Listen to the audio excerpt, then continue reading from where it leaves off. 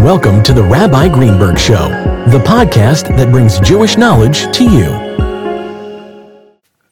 The belief in Moshiach, and when I say Moshiach, I'm referring to the whole subject, the Messianic age, the person who will lead us into that Messianic age, and all the things that will happen, the rebuilding of the temple. We're all lumping that together into the word Moshiach. So we talk about belief in Moshiach, Ani Ma'amin, I believe. And when we use that term, it usually refers to the idea that this is a matter of faith. It's one of the 13 principles of faith. And yes, we have faith in the coming of Moshiach, but it doesn't negate the fact that it's also a rational belief. And in fact, all of Judaism is, of course, a matter of faith, but it's also very rational. Belief in God, for example, is the most rational thing. It's irrational to believe that something happens by itself. I remember hearing once from a colleague of mine that he was arguing with an atheist, and he asked the atheist, okay, you believe in the Big Bang and everything, but who made the Big Bang? And the atheist's response was, we don't know now, but I believe that one day we will discover what is the original cause. And my colleague says to him, you just said you believe that one day science will find the answer. You're basing it on faith.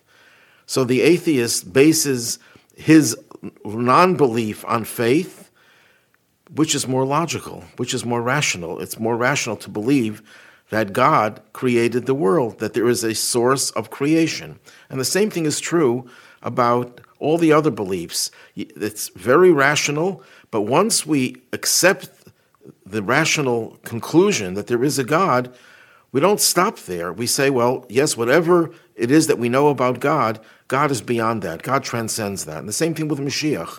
Moshiach is a matter of rationality, and I'll soon explain why. That's today's topic. But once we accept it, we then come to realize that there's much more to Mashiach than what meets the eye, than what we can understand, something that is subject to our own intellectual abilities. So let's talk first about the rational belief in Mashiach in theological terms. It's rational, as I said before, to believe that there is a creator. God created the universe. It's also rational to believe that if he's the creator, he had a reason for creating the universe. It's also rational to believe that if he had a reason for creating it, he had a purpose, an objective, that he would reveal this to the world. And indeed, we believe that that's what God did when he gave us the Torah at Mount Sinai.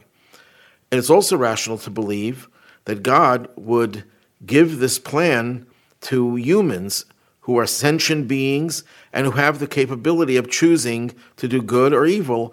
And by our choosing to do good, we advance the world towards its ultimate goal.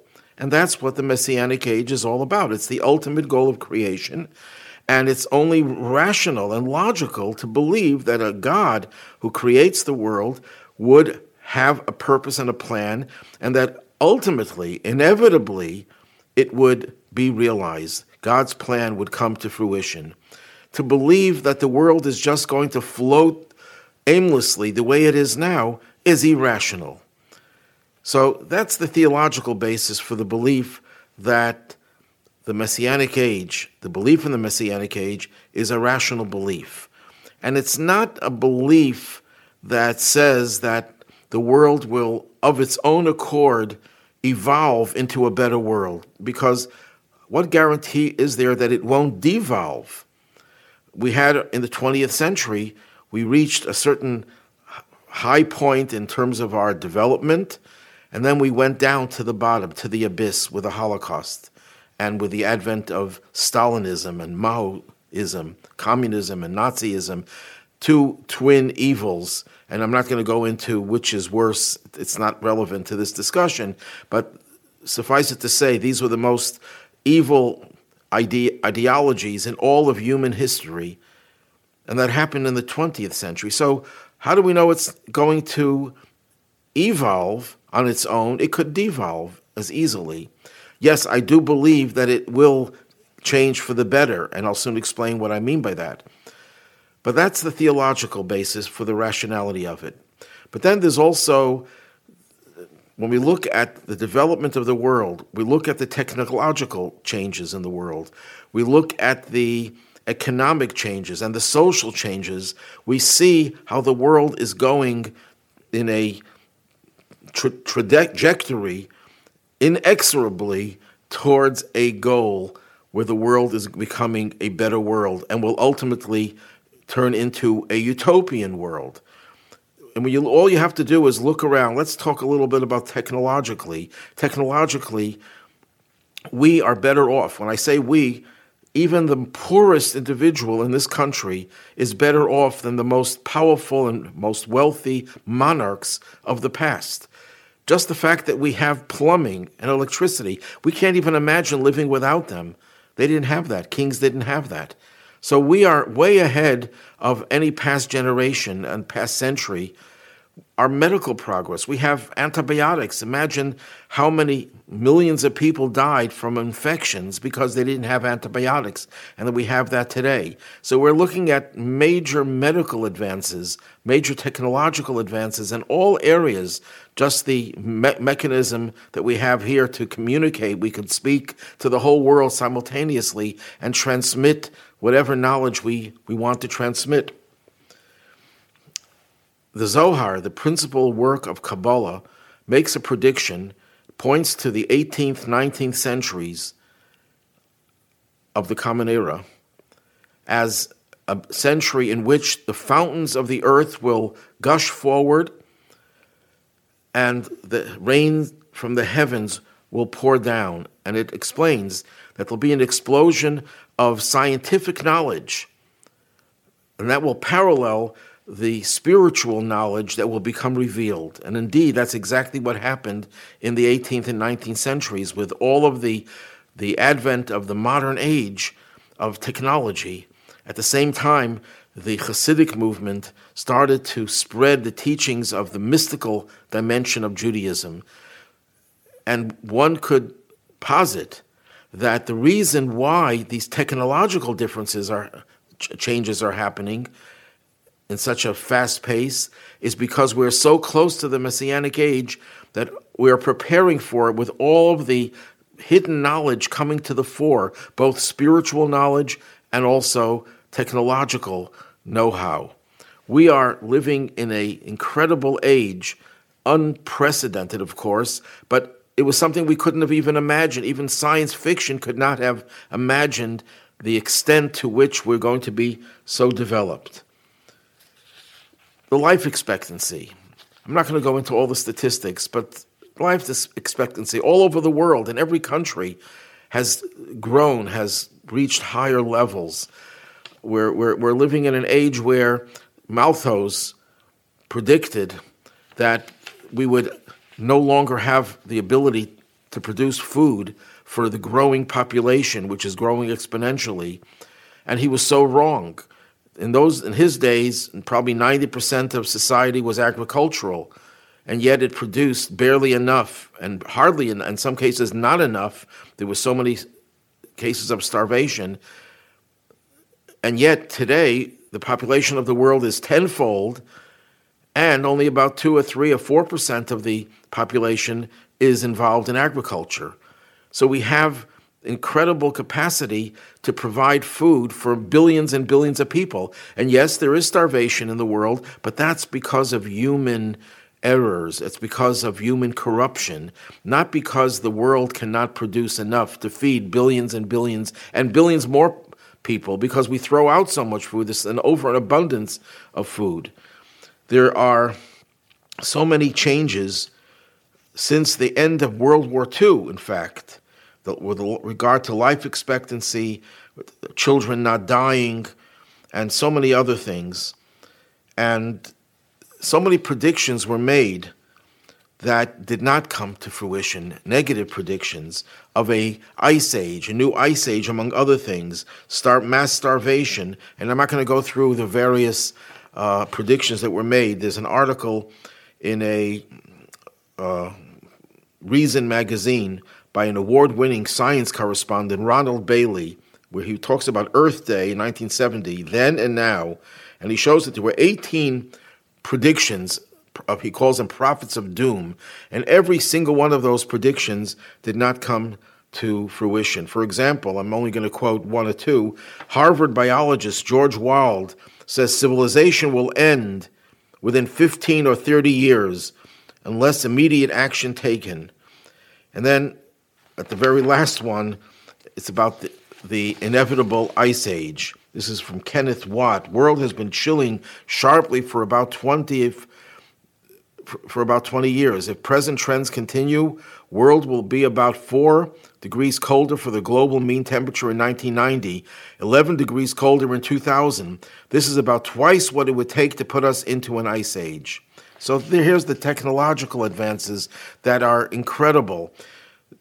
And then together with the economic advances, people are making so much more money and they have so much more means to produce things that they need for their life, to live a very good life and a very prosperous life. And again, this does not ignore the fact that there's a lot of suffering and there's a lot of starvation, but that's because we have to get our act together to make sure that everything that we have available should go to everyone. And also the social progress. There's in so many different areas. The institution of the United Nations. Now, I might have my gripes with the United Nations because of their negative view towards Israel, and there's a lot of corruption. But the very concept of United Nations is such a positive thing, where nations, instead of fighting each other, vying for control over the world, empire building, today, we don't have people building empires. Yes, in a certain way, you could say that China wants to advance its influence. The United States wants to export its culture, and it has, to the rest of the world. But we're not talking about bitter wars fought so we can take over other countries.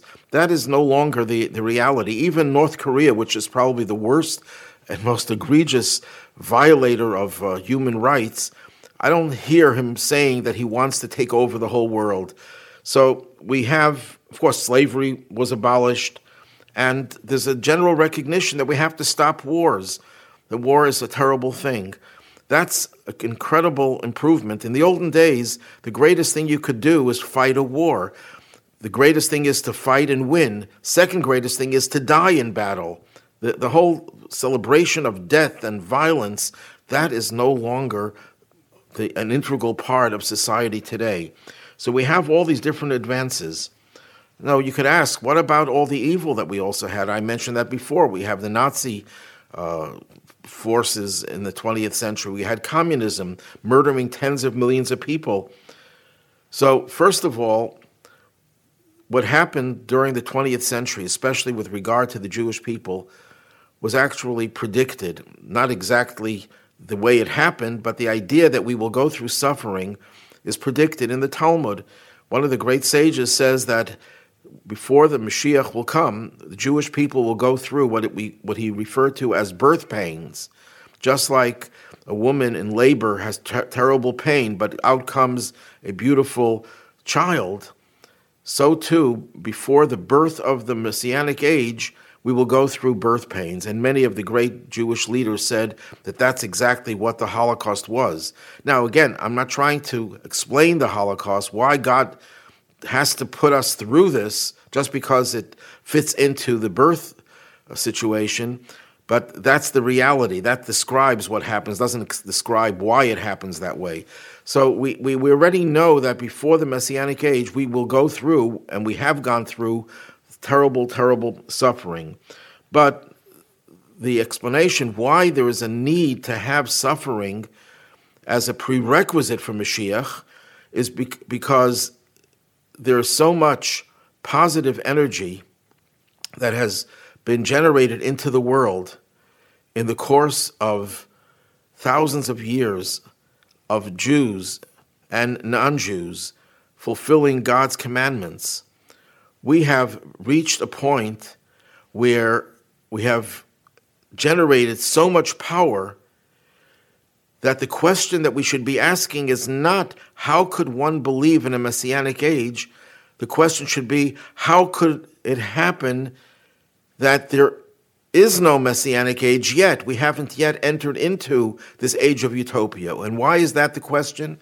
Because when a person does a mitzvah, every mitzvah is the equivalent, and even more of detonating thousands of atom bombs in one place. Imagine the explosion. We can't even imagine. Well, every mitzvah we do, because it's a divine act, creates a spiritual explosion, and that explosion never dissipates. It never, even an atomic bomb, after who knows how many years or decades, the nuclear fallout will dissipate. The explosion of divine energy through a mitzvah never dissipates. It remains forever. It accumulates. On the other hand, the evil that people do is short-lived. It only lives as long as we allow it to live, but as soon as we do tshuva, we repent for it, as soon as we suffer for it, as soon as we go through a transformative process, the evil dissipates while the good is still here. So if you take all the good cumulatively of all the generations since Sinai till the present day, and adding to that is the fact that we did good, we fulfilled the commandments in the most trying of times. So that makes the explosion, in the positive sense, even stronger and much more potent. So the question is, two questions. How come we don't see it? And the second question is, how come we don't already have critical mass to bring about the redemption, to bring about the Messianic age? Now, the answer to the first question is that because there's so much positive energy in the world, and compared to that, the negative energy is minuscule, there would be no free choice. So God, what he does is allows the negative to be more overt and to appear as if it's much stronger, much more powerful than the good, because the good is beneath the surface. So you have, beneath the surface, you have treasures, and on top of the surface, you have mud. Well, when a person is walking on the surface, he feels the mud. And he doesn't realize, even if he realizes that he doesn't see or feel the treasures that are beneath the surface. So that's exactly the situation. Beneath the surface, we have accumulated good and holiness that is the equivalent of millions of atom bombs being detonated all at the same time. And that's what begs the second question, for which there is no answer that humans can understand. Why then didn't we bring Moshiach? Why hasn't it yet happened? Not how could it happen, but why hasn't it happened already? And that question only God can answer for us. And we believe that Moshiach's coming, therefore, is imminent.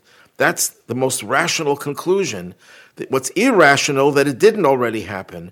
So if we want to be rational beings, we have to know that Mashiach's coming is inevitable, it's imminent, and it's the most rational conclusion that anyone could reach.